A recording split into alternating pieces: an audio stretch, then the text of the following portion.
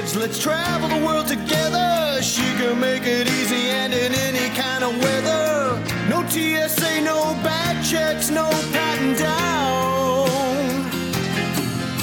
She's talking from the skies and sending lots of feel-good sounds. Oh, Betty in the sky, have you heard her yet? She loves traveling, there's no doubt. Betty and the Jets. Oh, she's weird and wonderful. Oh, Betty, she's a podcast queen. She's wearing high heel shoes, got her wings on too. You know I've never seen her better stew. Oh, Betty and the Jets. Hello, and welcome to Betty in the Sky with a Suitcase. I'm Betty. I'm a flight attendant for a major airline, and I bring you stories from the flight attendants and the pilots and from traveling around the world. In this episode, we have stories about drunk priests, nightcaps, guinea pigs, jail, and a few buck-naked stories. Let's get on with the show. Years ago, just talking in the galley with one of our Japanese-speaking flight attendants, and she had come over from Japan, got hired by Pan Am, spoke pretty good English, but, you know, as with so many things, the idioms are kind of missing. So she told me, she said this story about herself. She says, "Chad, I never tell anybody this story before." She says, "First flight, I'm flying down to Rio, and I am alone in the cabin because the purser is on break. And passenger asked me, he say, 'Can I have a nightcap?' And she says, I go to galley. She said, I open everything. I look in every drawer. I look in every card. I cannot find any nightcap. But it's okay because I know origami. So I take one of our tablecloths and I fold nightcap for him and take to him on tray. And he starts laughing and I don't know why. And it's not till morning when I ask purser why he laugh at my nightcap. She told me a story. Friend of mine who's a flight attendant in Boston. This flight was supposed to go from Boston to, I think, West Palm or Orlando, somewhere down in Florida. Mechanical delay. The flight's running about 5 or 6 hours late. And she's telling me this story like several weeks after. When the flight finally leaves, it's probably about 10 o'clock. So they get going and they're up in cruise. They've been, at altitude for, I don't know, probably about half hour, 45 minutes, and Jenny's working. She's a purser up front, and Jenny's a southern North Carolina girl with a nice drawl, just a sweet, loving girl, and she always wants to make everybody happy. And the flight's pretty quiet because most people have gone to sleep, and she's working up in first, and this big black lady comes bouncing up into first class, snatches open the curtain, and she goes, "Are you in charge here?" And Jenny goes, well, yes, ma'am, I am. How can I help you? She goes, well, you better come back here and you better face this right now because I can't stand it no more. And she goes, well, what? She goes, well, it was bad enough when he was down on the floor, but now she's flipped around with her feet on the seats and he's all over her kitty. She goes, okay. Right there, Jenny goes, okay. And they go marching back in there, and sure enough, about 4 or 5 rows back in, they're in full passion. And Jenny goes, I'm going to fix this. And she goes, why? She goes, hey, cut that out. She goes, I couldn't believe it. And the backstory, while during the mechanical, they went to the bar, sat next to each other, struck up a conversation, had probably 5 hours. Had probably a couple of dozen cocktails, and then became best friends forever. BFFs. Yeah, cut that out.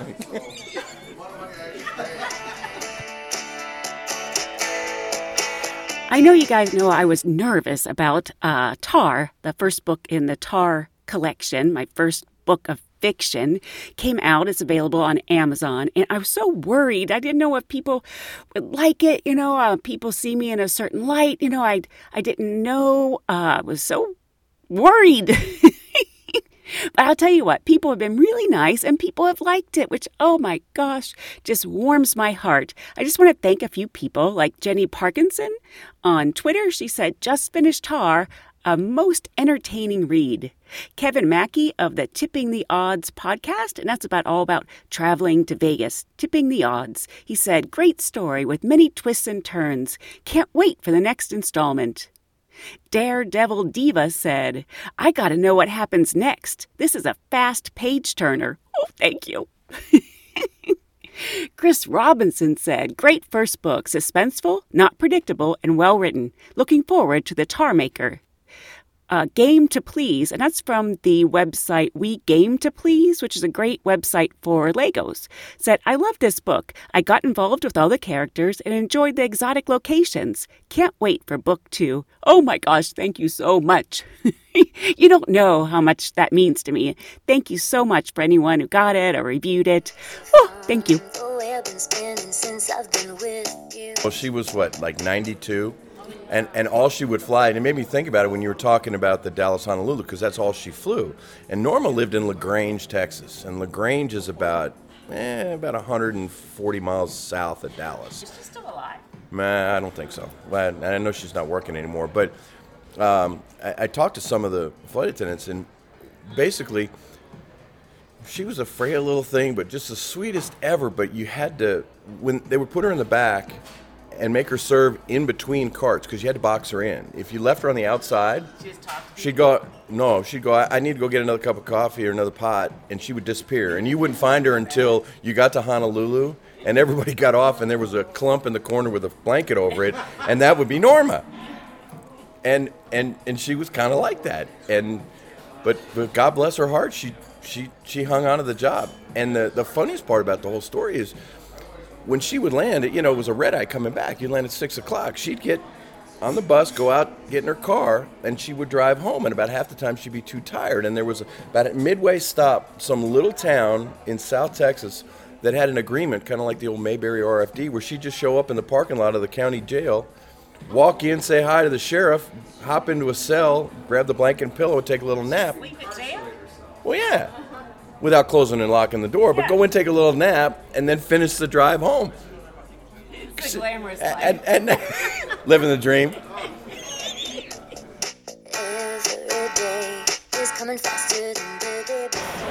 Way back when in Chicago, when we had the TriStars. Yeah. Okay, we used to fly LA a lot. Yeah. So this was before Stars had all their big jets and all this stuff. So we're doing the flight from LA to Atlanta, and Billy D. Williams gets on. Beautiful man, gorgeous. Handsome. Tall? Yes, handsome. Just, this was for our generation, Star Wars. Yeah. Okay. Well, anyway, the coordinator that was on the flight just is like melting over him. Well, she noticed at one point that every time she made a PA, he would watch her. So she's reading off the entire menu, everything that we have to offer, every beverage, So that he'll keep watching her? So he'll keep staring at her. So anyway, she goes on, and so she starts the flight. Well, she would get hot during the flight, and this is when we had the wraparound smocks. Yeah. So she would put on her wraparound smock, but take her skirt off to stay cool. So we're coming in to land in Atlanta, and so she's standing in front of the cabin, and she's making her PA, and while she's doing it, she's undoing her apron, rips it off, and is standing there in that pink turtleneck and her pantyhose and shoes. Bottomless. Poor thing. It's sort of a topless restaurant as a bottomless. But it was like one of those things where it took her a second to realize what she had done. And she's still standing there. So finally, she's like, she stayed in the cockpit for the rest of the trip. Right. She got Billy D. Williams' attention. Yes, she did.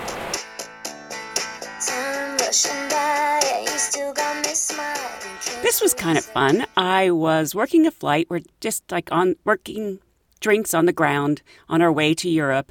And this flight attendant who I've flown with maybe once before, don't know her very well. And she says out of the blue, hey, do you know Betty in the Sky? And I went, yeah. And then she said, "Are you Betty in the Sky?" I'm like, "Yeah." It's funny, I know this might seem odd to you guys, but I don't talk about it that much at work, and a lot of people don't know I do it. When I can, I ask people for stories. There'll be trips where I don't ask because, there's just not time, or it doesn't seem appropriate, or people are cranky, stuff like that. But she said a friend of hers named Johnny, he's a banker, was always asking, like, "Hey, do you know, I think she works for this company. I think she might live here. Can you ask around?" So his friend Tammy found me. Okay, my very first flight ever As a standby? as a flight attendant, as a non-rev, back home for a football game. It was always nice to dress up at the football games at our fraternity. I put on my coat and tie. So then when I went back to the airport, I wore blue jeans, button-down shirt, back to Dallas. I go and take my bags downstairs, and I check everything because I had not really flown very much in my life anyway. So I checked everything at the gate, right downstairs, with the little sky caps. Jeans on. Yeah, I've got jeans on and a real nice outfit. I'm guessing where this is going. So, anyway, I didn't remember them saying that you had to dress up, non-revving.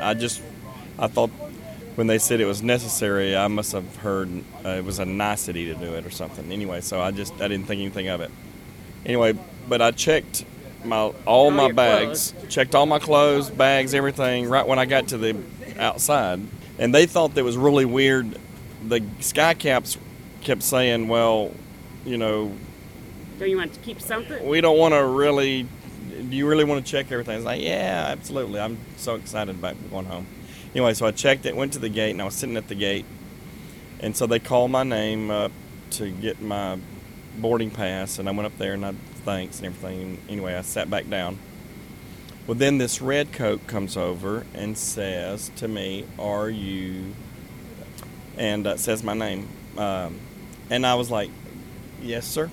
And, and he said, "Well, can you come over here with me for a little bit? I need to talk to you." I was like, "Absolutely." Well, see, at that point, it was one of my first non-refs trips, first got hired.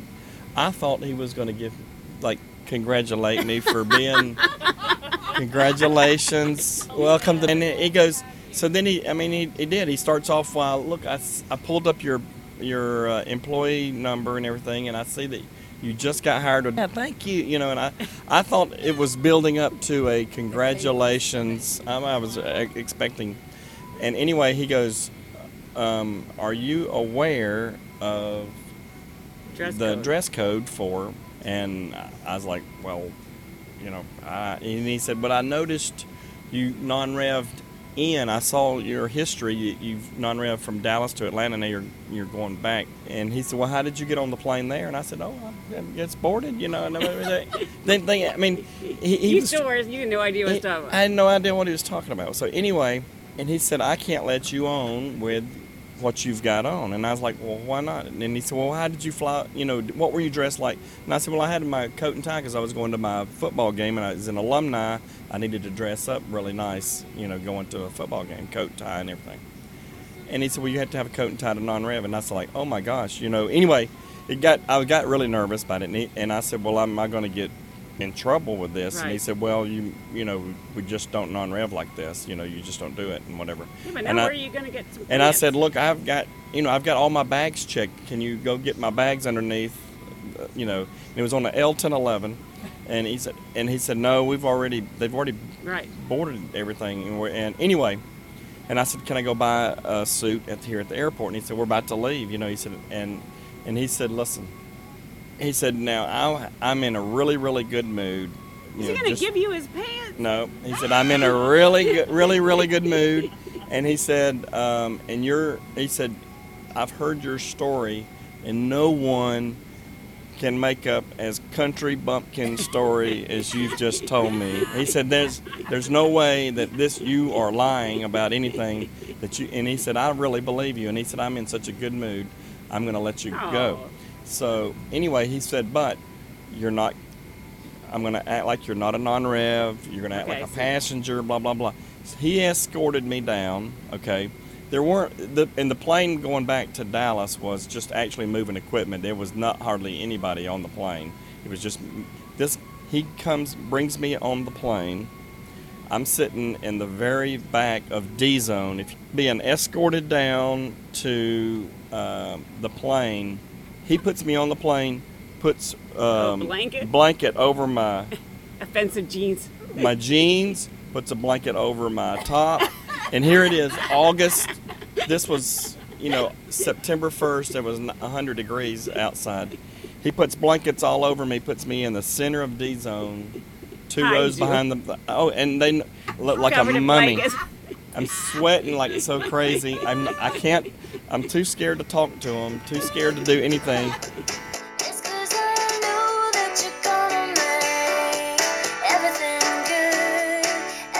Pan Am, I love Pan Am. It was Pan Am, back in the Pan Am days. So we had a little flight attendant from Miami, and she was about 5'0", and she used to have platinum blonde hair. She wore blue eyeshadow, bright pink lipstick, and she always seemed to have a note for orthopedic shoes. So, okay, so she wore orthopedic shoes. Yeah, usually white orthopedic shoes. And white orthopedic? Yes. And Zoe was very, very buxom. And so she was short and very buxom, but a small little waist, built kind of like Dolly. One day somebody had lost something underneath one of the seats, and Zoe's down on her hands and knees with her head like all the way underneath the seat in front of her. And somebody comes around the corner and says, Zoe, what are you doing? She says, looking for the glamour in this goddamn job. What do you think I'm doing?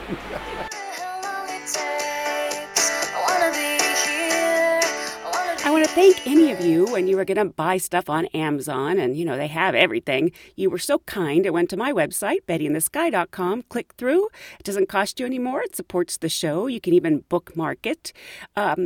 This month, 23 people ordered Tar through my Amazon link. That was so nice of you. And some other things people ordered was Russian in 10 minutes a day, Uncle John's bathroom reader, page-a-day calendar, and Al Franken, Giant of the Senate. So if you're going to buy something on Amazon, maybe my book, Tar, please consider going through my website, bettyinthesky.com. It doesn't cost you any more. It supports the show. Thank you so, so much. I love you guys. I was flying with a friend of mine from Tokyo back to New York, flight 18, 747, completely full. I was working coach, and all of D-Zone was nothing but Chinese from Hong Kong. The meal had been put down, and the Chinese are, food in front of them, they're eating, and I get to the almost last row of D-Zone, and there's this woman and her husband in the very center seats, and they're hailing me with their hands like this, and when they smile, both of them have more gold in their mouth than they do in Fort Knox. Next thing I know, the woman's going like this. Like a chicken? Like a chicken, like flapping her arms, and I can't understand what the meaning is because they don't speak a word of English. And the husband, she wanted chicken? No, the husband went behind his wife, put his arms in her arm underneath her arms, and tried to lift her. And I went, "Oh, you want me to lift her?" I thought, "Is she?" I didn't know anything about non-ambulatory, like yeah, you're and paralyzed? It wasn't on the paperwork. So he pulls out a bedpan. Oh. He pulls out a bedpan, and he wants me to lift her so he can slip the bedpan underneath her, and a pink roll of toilet paper. Pink. Shocking pink. Did you do any of that? She couldn't walk. We had no choice. She did her, and he offered me the bedpan. I said, "No, you will walk to the bathroom and take care of it." Wow. Now that's a story. That's a story. I don't want can't to do make that it one. up.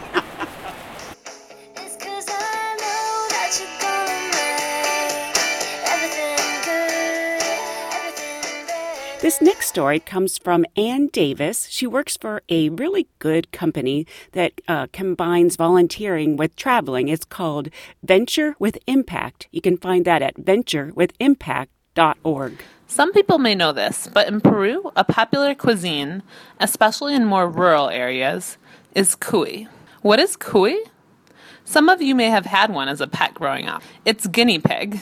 Just like chickens, Peruvians raise guinea pigs in pens in their backyard, or even inside of their houses.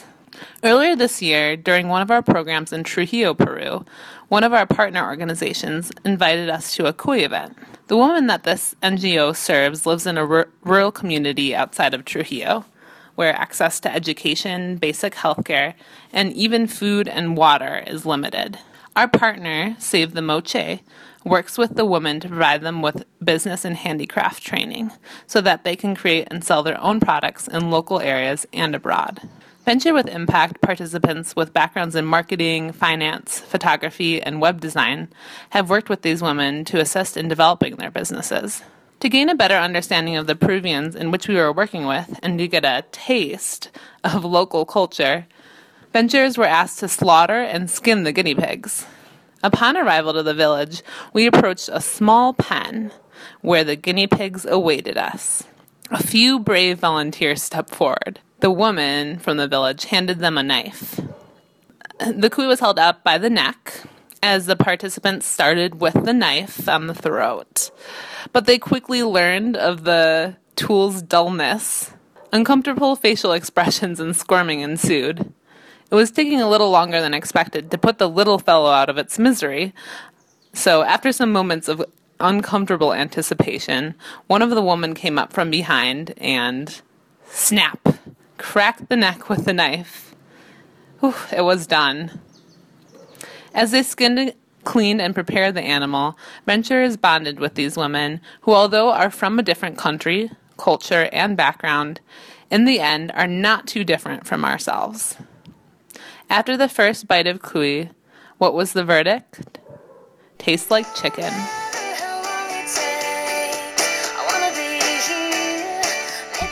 I had this curious incident on a flight recently. We're in the air going to Europe, and there's a man comes back to the galley, and he's got this white hair. I tend to not try to comment on people's looks. You know, we're all so different. I like to celebrate diversity. This guy, he looked like a cartoon character. He looked like the guy. I don't know if you remember that Christmas cartoon, A Year Without a Santa Claus. And, it's where they had the Snowmeister and that kind of thing. Well, this guy looked like the guy who narrates A Year Without a Santa Claus. He's got this white hair, kind of goes up to a point in the middle with like a round face. And it turns out he's a priest. And he's a drunk priest. He's a lecherous priest. I'm not sure why he was telling us he was a priest. Maybe because he had too much to drink. So anyway, he tries to French kiss this pretty flight attendant. I mean, she handled it so well because I don't know. Later on, he comes back to the galley and he apologized. He said he had too much to drink, and then he puts his arms out like he wanted to hug me, and I'm thinking, oh no, I already saw you try to French kiss the other flight attendant. I'm not going in for a hug. And I just kind of said, oh, no, thanks. Trying not to be rude. But then he says, bless you. Hey, cut that out. She goes, I couldn't believe it. Yes, this was during the days of the 707, and the flight attendant was based in Seattle, and she had quite the reputation. She was kind of funny and she was funny and didn't really give a hoot about anything. She was working first class with the purser on the 707, and all of a sudden she looked at the purser and said, I'm going to go up to the cockpit. It's too hot. I got to take off my pantyhose. She's going to take off her pantyhose? She's going to take off her pantyhose. And in those days, we had a cockpit key. You could just walk in and walk out of the cockpit without any problem. Didn't have to call. So she goes up, opens the door, and of course, they're flying the airplane. and she forgets that the door opens into the cabin, and it opens, but she's facing the nose of the aircraft. She's facing out, and of course she hikes up her skirt and Bends over. and they've got a beaver shot you would not believe in first class. And the captain looked over and he says, "What the hell are you doing?" And like he said, all these guys are like this in first class looking. And that's the story. Guys are staying in San Francisco. Said, okay, perfect. We get off the plane. We're super tired, really, really tired. The van is not there. We're waiting for the van, 35 minutes, 45 minutes. Finally, the guy pops up and says, okay, guys, let's go. Put your bags here, blah, blah, blah. We're going to San Jose. We're like, no, we're not going to San Jose. We're staying here. Like, oh, they didn't tell you guys? Yeah, there's no hotels here. So I'm going to drive you to San Jose. That's where your hotel is. We get to San Jose. And the first thing I noticed, this was a really nice hotel. And I'm like, okay, great. So I take my room key, go to my room, and as soon as I get into the room, there's this electrical noise all over the room. And I'm like, okay, crap. I need to sleep. I need to be able to sleep. What was the noise? It was electrical, and it was all around the room. So I call downstairs, and I'm like, hey, I'm going to need someone to come up here. There's something in my room. There's a noise. It's electrical, definitely, and I'm not going to be able to sleep. So they send a maintenance guy up. He comes in, he listens to it, and he says, I don't know what this is, but it's okay. Room 412 is open, so here's the key. Just go ahead and go to 412. I'll take care of this. I said, okay. I go to 412, pop my head in. It's peaceful and nice. I said, okay, perfect. So I go in with my bags and everything. As I sat on the bed, I'm like, crap. Maybe it's you. Am I going crazy? Oh my God, I need to sleep. So I go downstairs, and there's the guy and the girl. And so I said, yes. So I've changed rooms already, but I got to the other room, and it's still, there's an electrical noise in the room, and it's really annoying. Do you want to come with me? Because I feel like I'm going crazy. This is the second room. Oh, no, it's fine. You can go ahead and go to room 812. It's on the 8th floor, all the way on the other side of the building, so you should be okay. Here's your key. At this point, I have 3 keys. I go to the room. I pop my head in. It's peaceful and it's nice. Said, perfect. I go in, and as I start taking off my uniform, now I'm like, okay, this is crazy. This is freaking crazy. So I said, okay, I need to leave. So I grab my bag, get into the elevator. As I get into the elevator, and I'm like, oh my freaking God. So as I'm stepping out of the elevator, the maintenance guy is there, coming out of the 4th floor. And I'm like, hey, something's wrong. Something is really wrong. I just changed rooms to the one you gave me, and then I went to the 8th floor, and it's just, it's really, really bad. And he says, you know what? I know exactly what this is. They're working on the elevators right now, and the machinery they're using has a lot of electricity. So this is it, and this is why can you feel it in this elevator shaft? And I'm like, yeah, I can hear it. He says, yeah, I'm sorry. It's just what it is. And I said, no, this is not what it is. I need to go to sleep. I need to rest. What am I going to do? Well, let me come with you. We have another room that's open, and this is a disabled room, but you should be okay. So I said, okay. So we get to the room, and he says, leave your stuff outside, because I want you to check the room first. Leave my stuff outside. We went in. We stood in there together for like 5 seconds. We're listening. Nothing's happening. I said, okay, perfect. This is it. This is the room. I take my bag, and as I take my bag and move the bag, there's a variation in the noise. And I'm like, what the hell? I open my bag. What's in your bag? I open my bag, and my toothbrush has been on this whole time. Freaking toothbrush. It was in the freaking bag. The whole time. So I finished the audiobook for Tar. Boy, that was a giant project. I kind of went into it thinking sure, I can do this. I record things and I edit audio. How hard could it be? But boy, it was a lot harder than I thought it was going to be. I wasn't sure what to do with the different voices. I wasn't sure what to do. Like if it says she laughed, should I laugh or should I say she laughed? Like I basically figured it out as I went, and I got much better at it towards the end. Some things that were funny about the whole process is I record the podcast in my closet because it has better acoustics, and I have a restaurant in my front yard, so I have to shut the door to the closet. But for the podcast, I record it at different times, like if I have a story, different times during the month. So I'm not spending, vast amount of time in my closet. But with this audiobook, I had to spend massive quantities of time in my closet, and it's summer and it's hot, and there's no air conditioning vent, and I can't put a fan because that would mess up the audio. So it doesn't take but 5 minutes until the closet gets really hot. So I got in the habit of recording the audiobook in my bra and panties in the closet, and I was thinking, this is quite odd. And then also, I'm learning so much from this whole process with the fiction.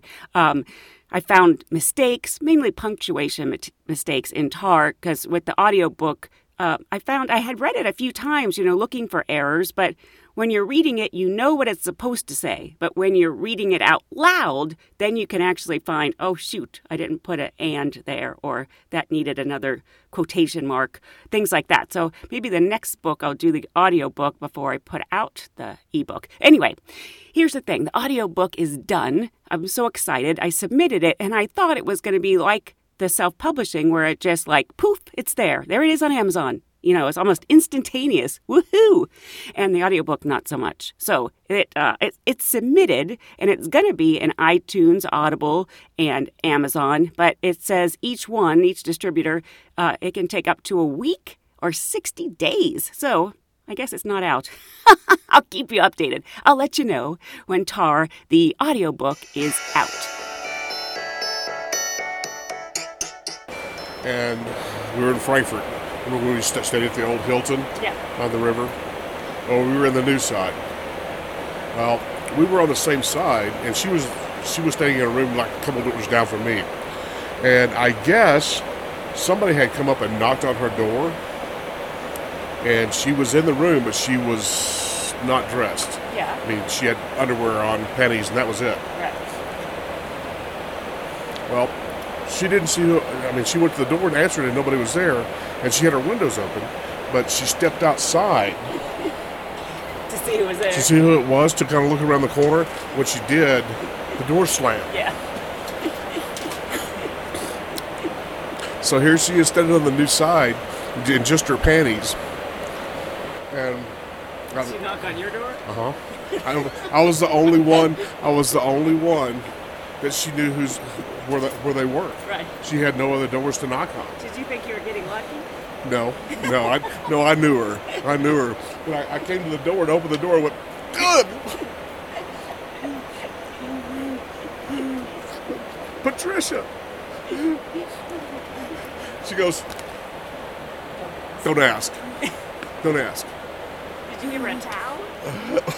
Yeah, I gave her a towel, and then I gave her a t-shirt and some shorts so that she could go over to the other side and get a new key, because there was no office except for certain times, like a couple hours in the new side. So. Well, you'll probably every time you look at her now you see that. Oh, it was hilarious. Yeah. She was actually a good-looking girl.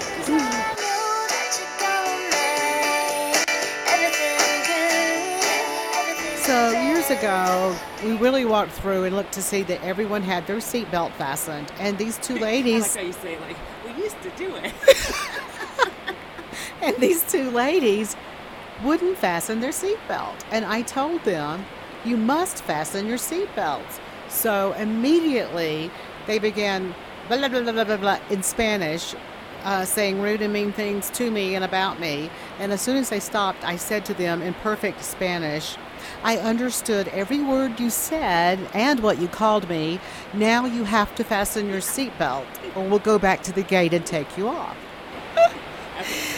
Sometimes being fluent in another language comes in handy, especially when people don't know that you're fluent. Yes.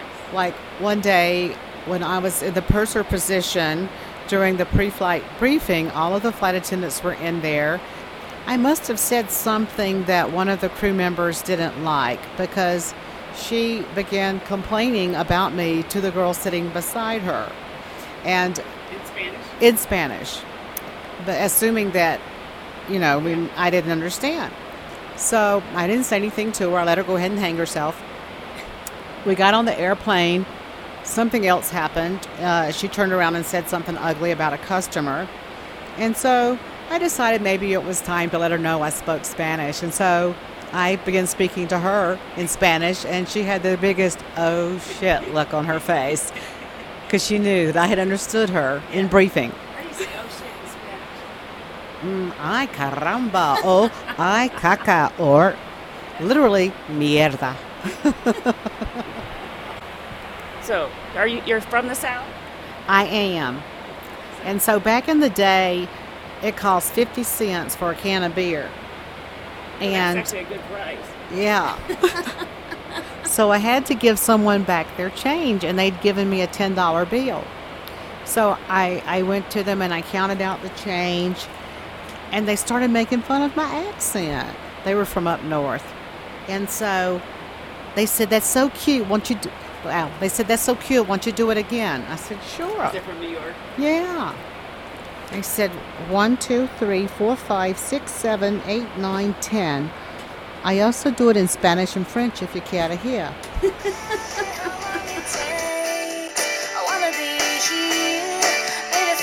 In 1991, after the merger, I was working in the office in New York, probably a couple months after the initial merger happened. They sent the first to new hires up to New York with a merged group. We had a very famous, infamous purser named Johannes, and he was Dutch.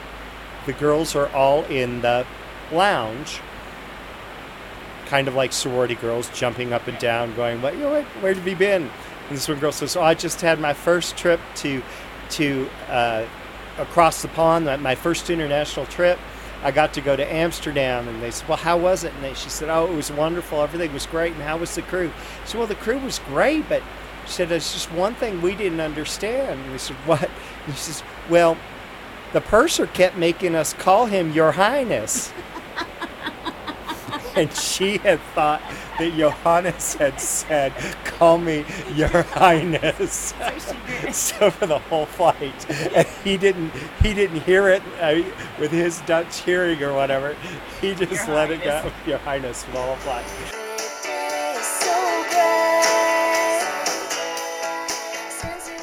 A coworker of mine actually emailed this to me, so this was very nice to her. She said, you might enjoy this from one of my recent flights. In first class, we were serving a passenger the meal she ordered, which was chicken. She took a few bites and started crying, openly sobbing. Just like making a scene. So my colleague and I tried to find out what the issue was. Her husband asked me to remove the tray with the chicken. He eventually told us that his wife is very animal sensitive and that the chicken looked too much like chicken. Can't have your chicken look like chicken. Well, that's about it for this episode of Betty in the Sky with a Suitcase from my closet. I hope you'll join me again next time so we can travel around the world together. Thanks. Bye.